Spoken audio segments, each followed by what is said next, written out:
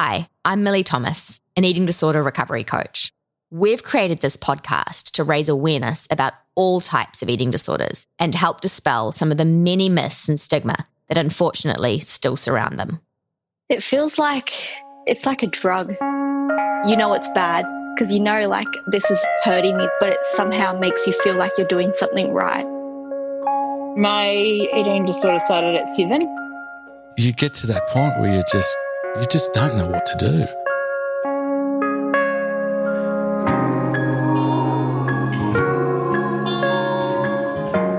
This is the End Eating Disorders podcast, brought to you by BCU, customer-owned banking for you. It's been a long and at times slow process. The eating disorder's in charge and your daughter's not there. Find someone that you trust more than you trust your eating disorder self. I was in tears and I was screaming at the nurses, give me something to eat. My baby is kicking me. You cannot do this to this life that has no voice yet. There is hope.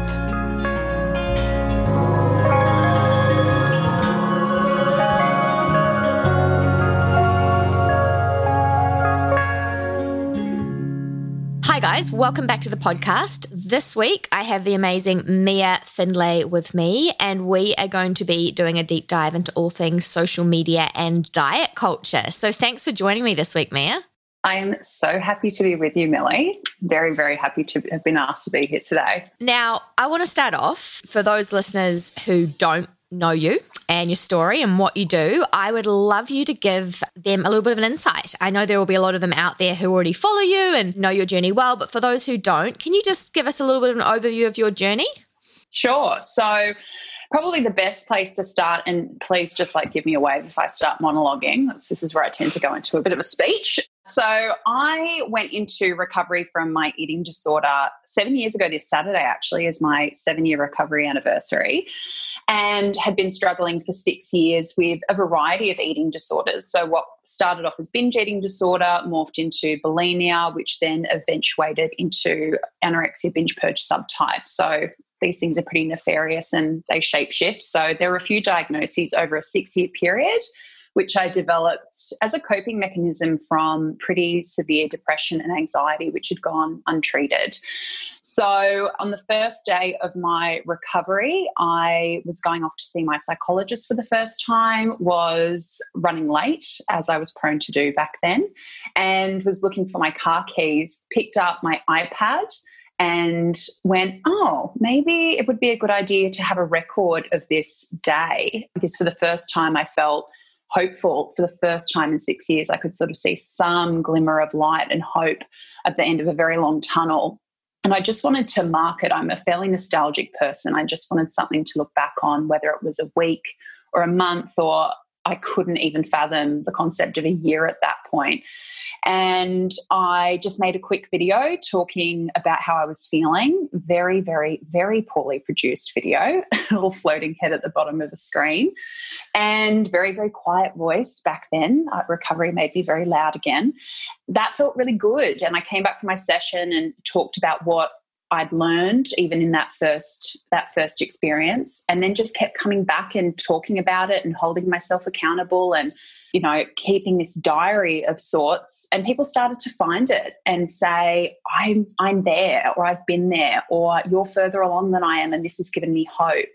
And that felt really good. It was the first bit of purpose and identity I'd had outside of my eating disorder for such a long time, and it, was clearly resonating with people. And I started to get better. Along with that, this passion grew for advocacy, where I'd heard from all these people who'd been such a light to me saying, I can't access treatment, or I don't feel that I'm seen, or that I'm validated or represented in eating disorder communities or treatment. So I started to look into the statistics that funding was terrible, access to treatment was terrible, and the channel sort of started to take a turn towards advocacy and awareness. And I started working with the Butterfly Foundation as their ambassador. And then 2.5 years ago, started coaching, got my accreditation through the Carolyn Costin Institute, much like you, Millie, and just sort of ended up taking way more from the eating disorder than it ever took from me, and just found this unbelievable sense of purpose and calm that I had never thought could have been possible stuck in my illness. It's just, and coming up to 7 years, it's like, wow, it's like another life. It's incredible what's possible when you really give it your all.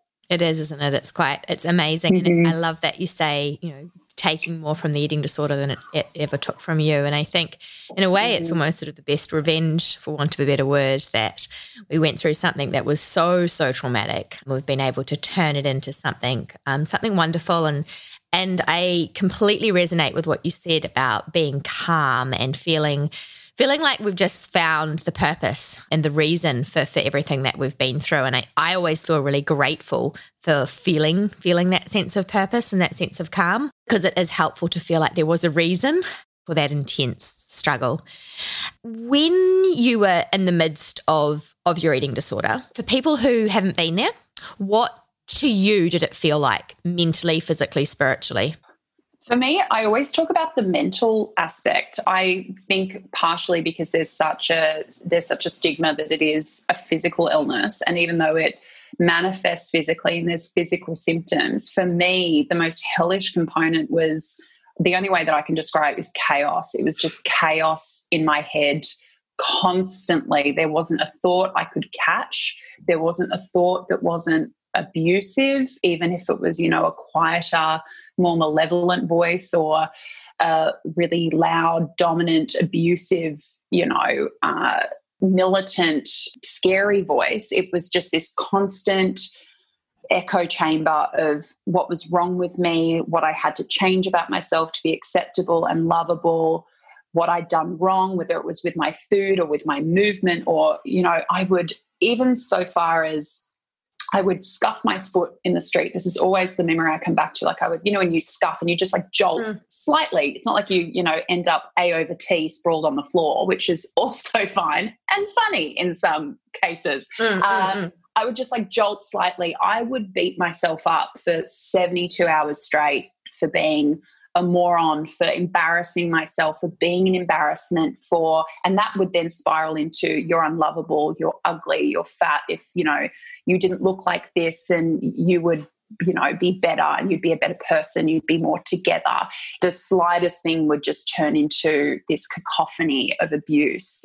Physically, it was an absolute roller coaster, and just it was like being on a never-ending hamster wheel. Like, I'm going to be on this thing forever, constantly trying to get things into control. And when that control would get out of my control, then the chaos of my behaviors would come in. So I would go from severe restriction to then binging and purging because I couldn't maintain that restriction. So it was just this constant energy output trying to keep myself, quote unquote, in control, as far as the eating disorder wanted me to be in control. And as far as spiritually and my connection with myself, I didn't have a sense of self. When I was younger, I was very outspoken and confident, very opinionated. This probably sounds familiar because that's exactly what I'm like now. And I just became sort of a zombie, a Stepford wife. I was just trying to maintain an external appearance that was just hollow. I didn't have a sense of humor. I didn't have any opinions. I didn't want to offend anyone or, risk somebody not liking me. I was just constantly in pursuit of being as inoffensive as possible, as perfect as possible, and not to be perfect, but just not to be the worst person ever, which is what I thought I was. So it was just a total disconnection and total chaos is probably the best way to put it. I can resonate with every single word of that. Have you got any lasting physical implications from those years of disorders? Yes. So I have a skin condition called rosacea, which is a permanent skin condition, and there's sort of a connection also to little breakouts of what's called perioral dermatitis, which is quite a painful skin condition. And it makes sense because the skin is our largest organ, right? So whatever is happening internally is probably going to show up externally. So about 3 years into my disorder, I was living in London and I started to get these little sore red bumps on my skin, which, irony of all ironies, I was punishing and hurting myself to control what I looked like, to make myself look acceptable, and my body couldn't tolerate it, and it started to show up on my face, which is it's the first thing people see, right? Which is just the greatest act of rebellion my body could have given me, because it was actually one of the determining factors of me going and getting help, because I eventually went to see a dermatologist. And without saying directly what he thought it was, he said this can very often be a reflection of how you're eating and how you're treating your body. And my mum was there. So I think he was trying to be a bit coded with how he was approaching it, and put me on antibiotics. And I realised, I had other motivations for going into recovery, but this was really one that helped me stick to it, especially initially, because I could take all the medication in the world I wanted to, but if the behaviours didn't change, it was going to come back. And it really made me reflect on, why are you doing this? Why are you prepared to put your body through this to look a certain way when the result of that actually goes against that motivation, right? Because it's showing up on your face and that causes you so much distress. So it made me realize it was so much more than just wanting to be thin and wanting to be small and wanting to look a certain way, because this was causing me so much distress, but I couldn't necessarily stop the behaviors. So what else was going on? What was this really linked to? But other than the skin condition, no, there's nothing. I was quite lucky in that regard. I can manage this. This is not a big problem. But certainly, yeah, I think that I got away quite lightly. Have you come to a place of acceptance with your body now? Absolutely. So just like anybody else, I think we can have an unrealistic expectation of what recovery is going to help us achieve, that suddenly we're going to have this blissful, zen-like, problematic-free relationship with our body. And that's just not necessarily going to be the case. We are all entitled to have bad body image days, which I certainly do occasionally. Hello, once a month being premenstrual, who isn't? And our bodies are going to go through changes that we're going to have to adapt to. No one can, outrun that, thanks to gravity and time, right? It's coming for us all, and also just natural life changes as well. I come from a place of body neutrality, so that's a philosophy that I sort of adhere to, which is less an outcome than a process. So it's more about acceptance, tolerance, gratitude, respect, meaning that we try to reduce our preoccupation with what we look like, and by doing that, finding our worth and purpose through other avenues like our character, our deeds, our relationships, our interests, your career, might be your creativity, and then learning how to tolerate bad body image days, learning to find gratitude and acceptance and a commitment to nourish and take care of your body, regardless of whether you're like loving what you're seeing in the mirror in the morning, or you're having a bit of a rocky day where you really probably just need to put on the comfy clothes, avoid the mirror, and be as gentle with yourself as possible. But most of the time it's acceptance. I also have to acknowledge I'm in a straight size body, right? I'm not somebody who's going to have to confront fat phobia in my day-to-day, but we all are on a body image journey. And I think it's accepting that it's lifelong, and you've got to be prepared to put in the work, just like with anything worth doing. And that's the perfect sort of segue into talking about how we do that and how we maintain body neutrality and acceptance when we are living in this diet culture, body image obsessed society. And so I want to get your view on social media. And I mean, it can be so positive in so many ways, and you and I both use it in positive ways to reach people with recovery focused content, right? But then there is sort of this dark underbelly, if you will, of the recovery community on there, which can turn quite toxic. And then just also, people following people on there who really aren't professionals, and they're giving, whether it be dietetic advice or exercise advice, and it's just so toxic and so dangerous. I'm pretty sure I know the answer to this, but I do want to ask you, do you believe that social media is a contributing factor to the rising rates of eating disorders around the world? I think it can be. I think it's so nuanced because, as you say, there is such a positive spin on what social media can contribute to people's lives as far as recovery is concerned. Yeah, I know it was for me. That was well before the recovery community online kind of exploded as it has in the last 2 to 3 years. When I was, finding my way on the internet, it was 7 years ago. There was no hashtag, ED recovery trending all over different social media platforms. I mean, it's given me so much. It's given me my career and advocacy, and it certainly was a positive contributor to my recovery because I had to seek it out. So I got to be selective about what I let in because there just wasn't that much to choose from.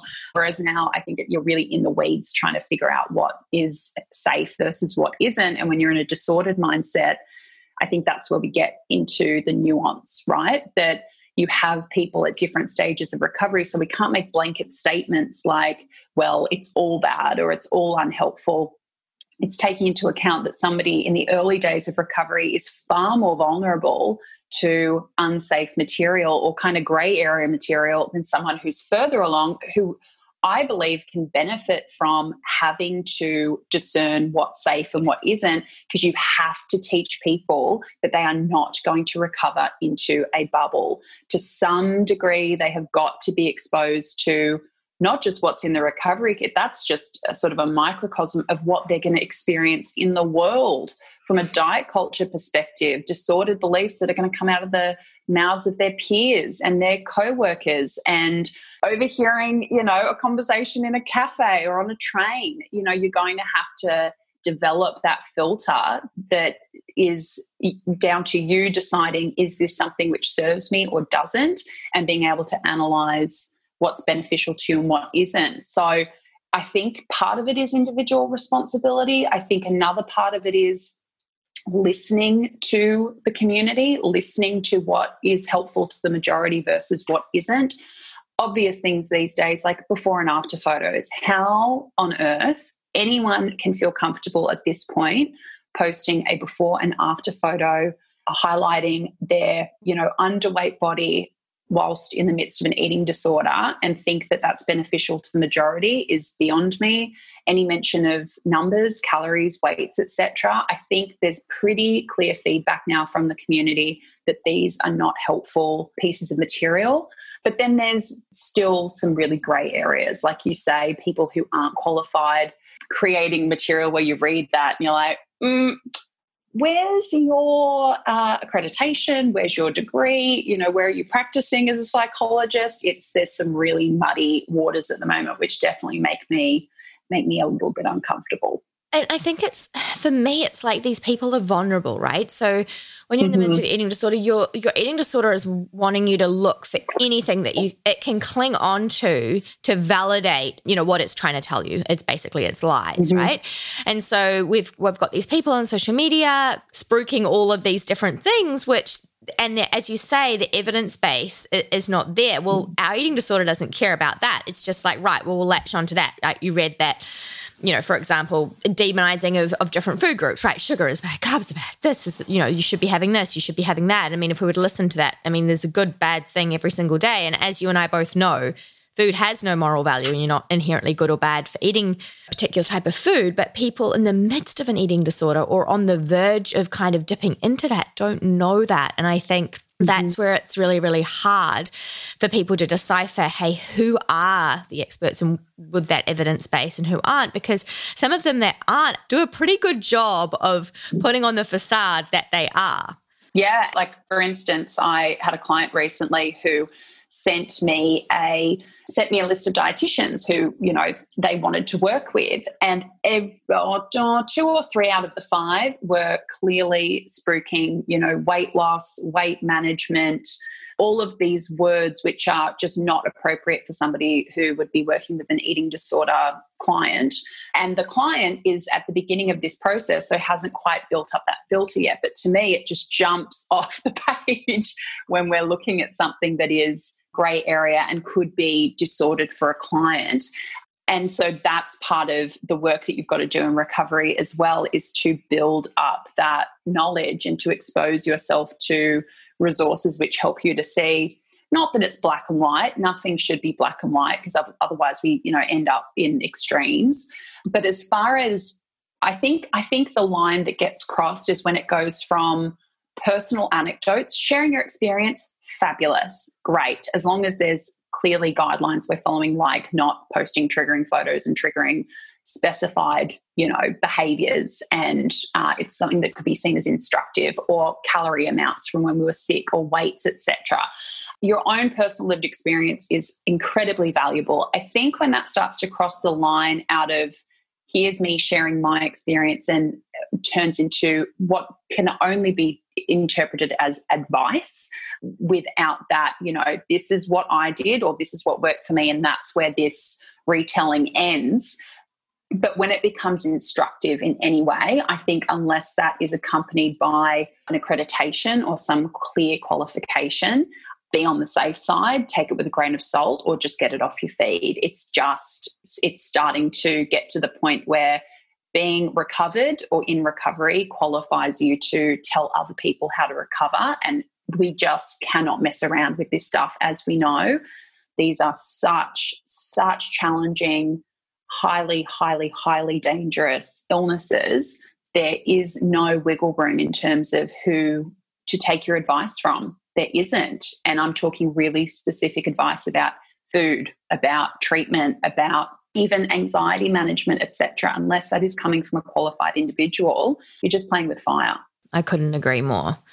The other thing I sort of wanted to talk about was the fact that what we see on social media half the time isn't the reality anyway. We've got the filters, we've got the retouch, we've got the Photoshop. Facetune. Facetune. That's when I knew society hit a wall. Like, we're doing it to ourselves now. How bizarre. Yeah. And so, we know that comparison is the thief of joy, but yet I think we're all guilty at some point of going down that comparison rabbit hole. But I think it just gets so dangerous when what we're comparing ourselves to isn't even the reality in the first place. It worries me that younger and younger boys and girls are seeing this content and believing, they don't understand that it's heavily filtered, that it's face-tuned, that it's photoshopped or whatever. And they are seeing these images and that are being held up as the ideal, and then comparing themselves and chasing after. And I think, as we see the rates of eating disorders rise among younger and younger children, I just really worry about the impact that that's all going to have on the next generation. Well, there's two things that we know which really validate that concern. One is that there was a bit of research done, this is pre-social media, but I think it applies, which showed us that people's exposure to television, the more that you're exposed to a certain message, it doesn't matter whether or not it's false or it's fictional. If you're exposed to enough of it, your brain starts to interpret it as sort of like a reality, right? So, for instance, on social media, if you keep seeing skin that doesn't have pores, like... Which, it's one thing people are changing the shape of their body, but it's like everyone's got this newborn baby skin. What has happened that we can't even look at human skin anymore in its original form?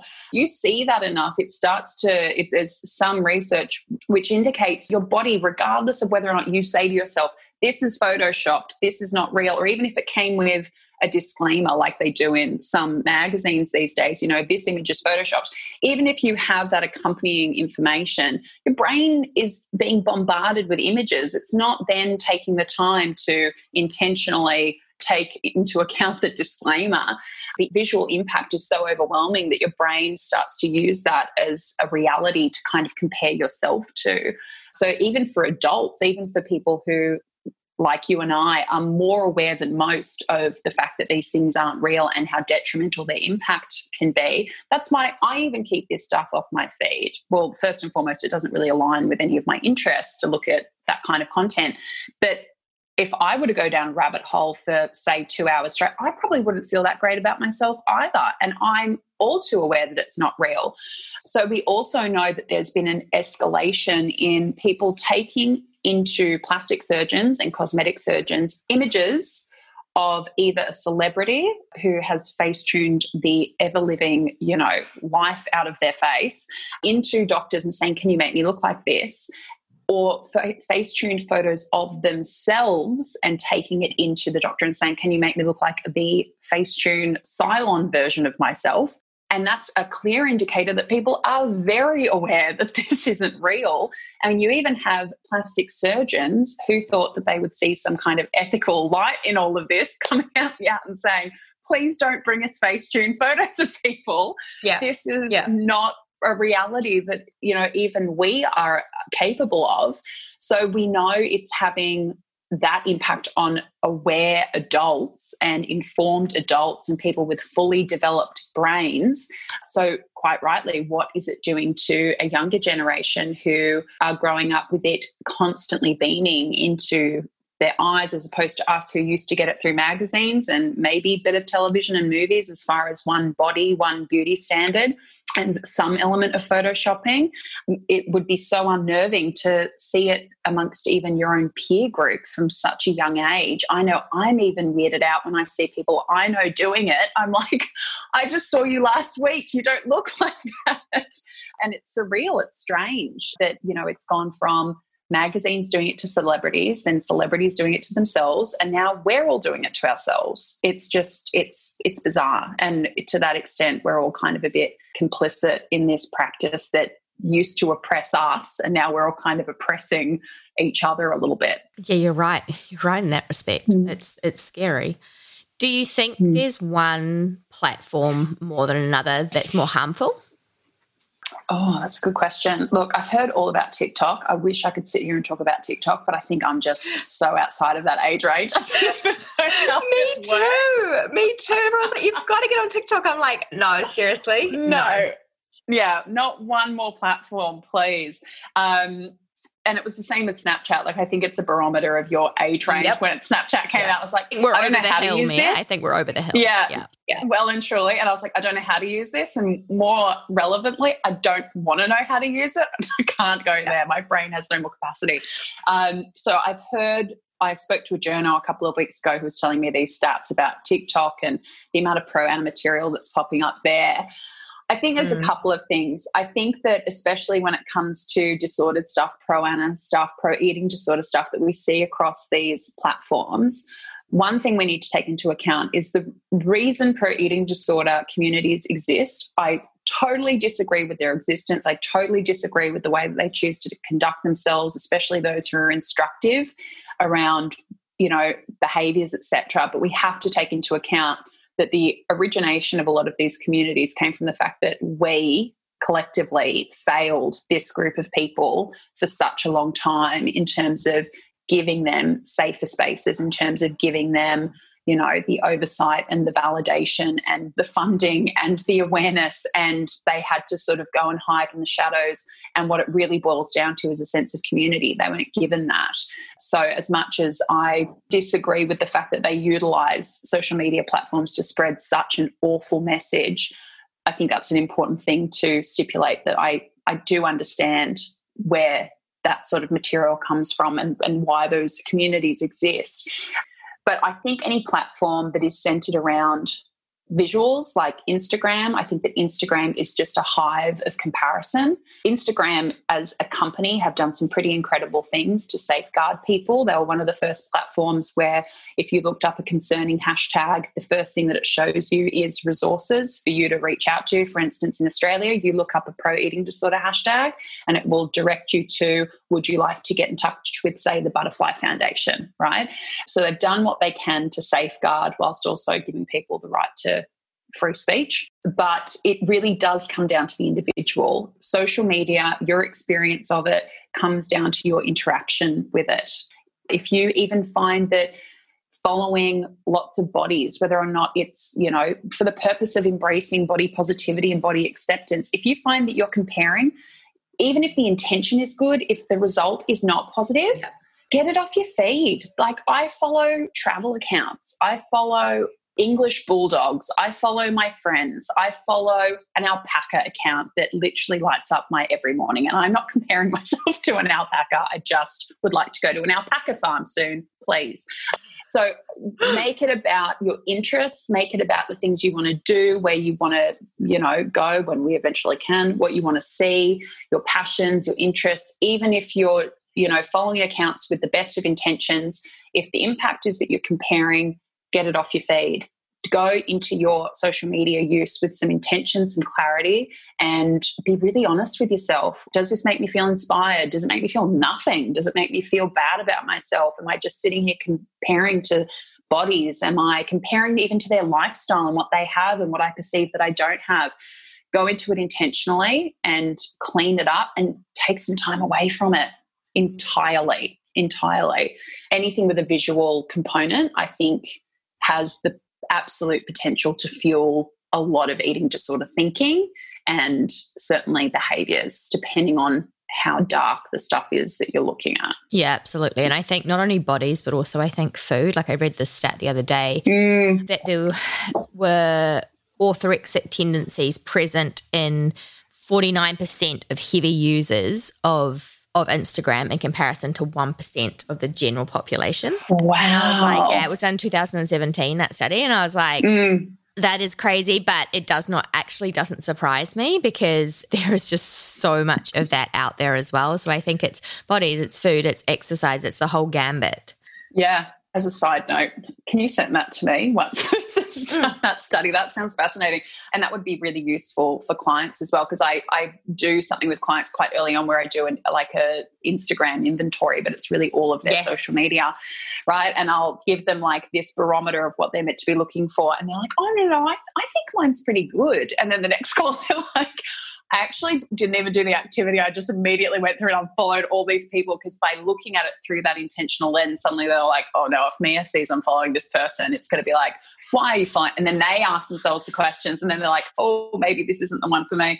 But even for me recently, like obviously I'm coming up to 7 years for recovery and I will post a random selection of my food, right? Some of it's intentional in that I'll show that I have bread for breakfast most mornings, right? I want people to, when they go back, to be like, oh yeah, she has toast, she has toast, she has toast, she has toast, right? And like there's some chips and there's a donut and there's like, a stir fry and there's a salad and there's pizza. I want people to see there's a selection. I do that very intentionally because food is a part of my life, but it is not my whole life. It is not my focus. And I had somebody comment last week, it would be really cool if you could post like unhealthy, I'm putting quotation marks around unhealthy, but they just said unhealthy foods. I was surprised to know that you like KFC. And at first I was like, oh, okay. Yeah. And then I sat with it and I was like, it's there. You scroll through, there's all kinds of stuff here. And this is precisely why I do this, because I know people are looking at and deconstructing my food and trying to figure out what I eat so they can figure out what they eat. And I know this because clients have told me they do that. They have told me, I go through your feed and I try to figure out what you eat. And it frustrates me that you don't show us what I eat in a day, or you've never shown like a full, like, can you just tell me what you eat? And I'm like, I can't. This is my body. These are my genetics. This is my hunger. This is what I like to eat. This is me responding to my body's cues. And this is my stage of life and, my whole health universe existing within my body. And it's also more that we need to talk about, why do you want to know? What's the fixation? So that's what I said back to this person. Like, ask yourself why you're asking me to show specific foods. Do you need permission to have those foods, and what does my eating of them do for you? And the fact that I can eat it and not make a point of posting it is the more important action than here's proof of what I'm eating. I'm beyond having to prove to anybody what I eat, and I hope that everyone gets the chance to get to that point where food is just not that interesting. It's great, but it's just not that interesting. I feel like exactly the same way. If I post something, it's because I have really enjoyed the combination of the flavors. My mum's a chef, so there's that foodie aspect, right? But I'm not going to post like my general day-to-day, like whatever, because I post something because I go, oh my goodness, I've had this really wonderful experience, or it's resonated, or it's been a highlight for me, and that's how I see it. And then it's sort of like you find yourself, as you say, people commenting and going, well, hang on. It's like, this is my life and I'm not showing everything because no one does on social media, and it would be really, really boring if everyone just showed exactly what they ate and exactly what they did every single day. It's not, it's not what the platform's for. Well, some people might. I think that's another example of we were talking earlier in this chat about grey area. So when I've been on YouTube for 7 years now, and I've never done a what I eat in a day. And a couple of years ago, I was just getting inundated with, can you do a what I eat in a day? And I was like, where is this coming from? Like, all I'd ever seen of what I eat in a day was like Fitspo people. And I was like, why the hell are people asking an eating disorder recovery account to do a what I eat in a day?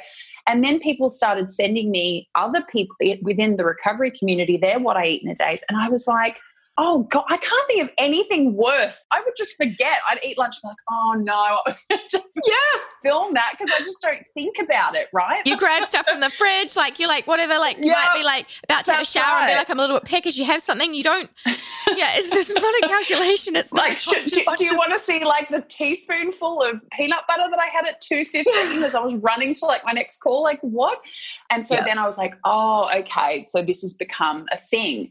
And it's less of a thing now because much like the before and after photos, which went through their trend, and like sharing numbers, that went through its trend, and showing all your inpatient photos, which it still is a trend. And that thing of like putting in your bio how many times you've been inpatient, like just all of these really sort of breeds this air of like exclusivity, right? Unless you did this and you weren't sick enough, or like you don't get like, I don't know, the gold star of eating disorders. I don't know. And I now hear from people, and especially clients, some of my best insights about what is helpful and isn't. That's my clients. I'm not sick anymore, so I don't know what's helpful and what isn't as this community evolves and as this content evolves. I'm not looking at it through that framework necessarily, like as accurately as someone who's going through it currently. And the majority, if not 100% of people who talk to me about what I eat in a day was I was giving myself permission to eat. I was comparing what I was eating to theirs and either feeling better because I was eating less than them, or feeling badly because I was eating more than them and they were smaller than me, or that's what they perceived.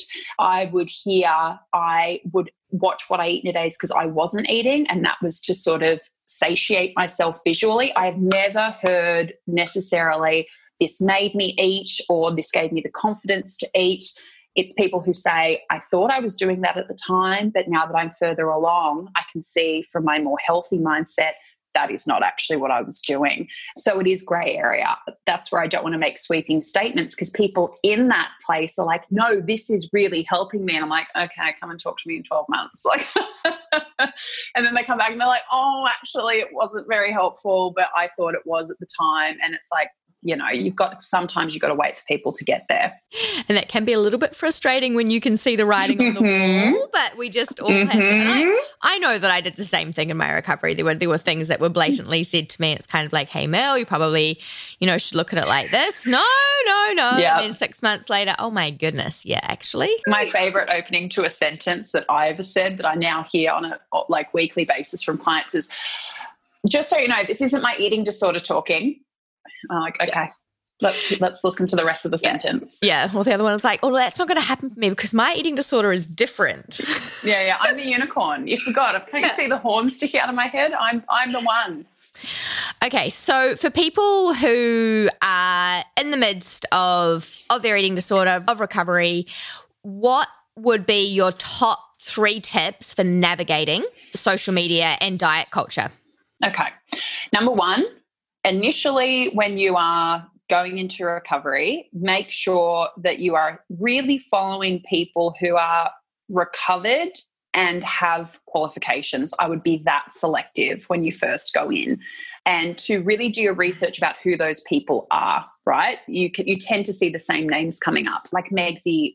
Well, she's someone who doesn't have qualifications, but she's someone who is really respected and really known for not posting unhelpful, triggering material. So if you tend to see names come up a lot that have been around for a long time, then you know it's a pretty safe bet. Like, there's a lot of eating disorder specialized dietitians and therapists and coaches who have been around for long enough that they've kind of gone through baptism by fire, right? We've had to figure out this tricky stuff and have had a lot of feedback that's helped us craft our content in a way that is beneficial and mitigates as much harm as possible. Not everyone's going to love your content. Trust me, the feedback is constant and various, but for the most part, it's pretty clear that they are making a concerted effort to try to help as many people as possible without harming as many people as possible. So initially going into it, that will then help you to figure out when you see it what is not helpful. Do not follow anything referring to numbers with before and after photos, anything that's even just physically focused, really heavy body focused posts. We want to see life as more than just the body and eating disorder and food, etc. We want to see a variety of interests and topics and, clearly just more than it being about food and the body. Number 2 would be to seek out really, really helpful resources, like absolutely love Anti-Diet by Christy Harrison, the book. Have recommended that to every client. I have a couple of clients who have just finished it this week, and their eyes, we get on a call and they're like, oh my God, we've got to talk about what I read about this week. It has totally changed how they see their own bodies, how they see other bodies, how they navigate the world, diet chat with their loved ones, with their family, what they see in social media, etc. It's an incredible resource. Other books like The Beauty Myth, Naomi Wolf, really seeking out reputable sources that teach you not just about maybe your own disordered thinking, but, the wider diet culture that we all need to address and unpack. And number 3 would be, like I said earlier, diversify your feed even beyond bodies. Diversify the bodies that you're seeing on your feed for sure, all different sizes, all different backgrounds, all different races, all different ages, genders, etc. But mix in there as well your emerging interests, or maybe just test out whether or not it could be an interest. Go out and get curious and just follow accounts that might be about crafting, or might be a poetry account. It might be, like I said, a travel account, or, there's all kinds of categories that you can go and follow and hashtags you can follow and see if it sparks something. Part of recovery is figuring out who you are beyond this process, seeing what other people are doing and what they're experiencing outside of the recovery bubble and the eating disorder bubble is one of the best ways. And just keep an open mind. But first and foremost, take responsibility for your consumption of social media. You are your best safeguard going into whether or not it's going to be a positive influence or a negative one, and just be very, very discerning. That's so important. It's such valuable advice, because literally the power is in your hands.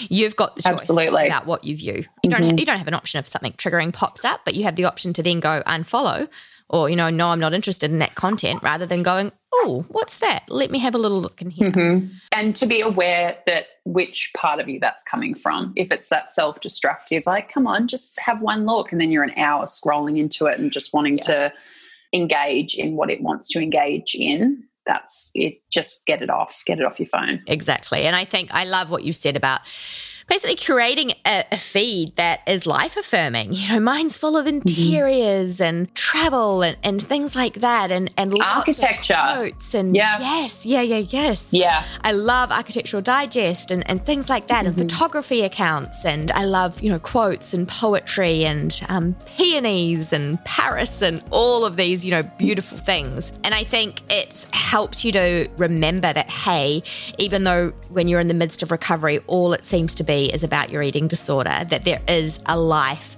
a big wide world outside of it, and it's ready and waiting for you. Having a feed like that, because let's face it, we all do spend a lot of time on social media, can really help to remind you, hey, this is basically what you're fighting for in recovery.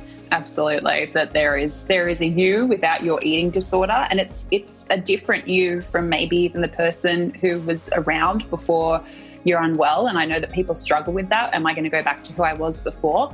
Not necessarily. Parts of you, yes, but you have gone through this transformative experience that there's now just more of you, and there's more insightful, probably compassionate, empathetic, curious parts of you. So the parts of you that remain, hold on to those, but be open to growing and learning. And just like with the body image stuff, it's sort of an ongoing process, right? You don't just tick a box and you're done. That would be utterly, utterly boring. And we don't do boring, do we? As a rule. Thank you so much for coming. My pleasure. Coming on today and joining me. I hope you have a lovely rest of your day, and we will talk soon. All right, honey, talk soon.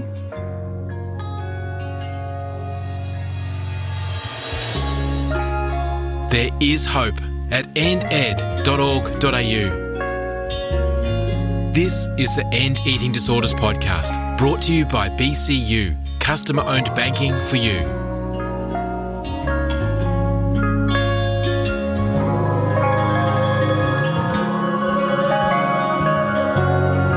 This is a Cast Co Media production.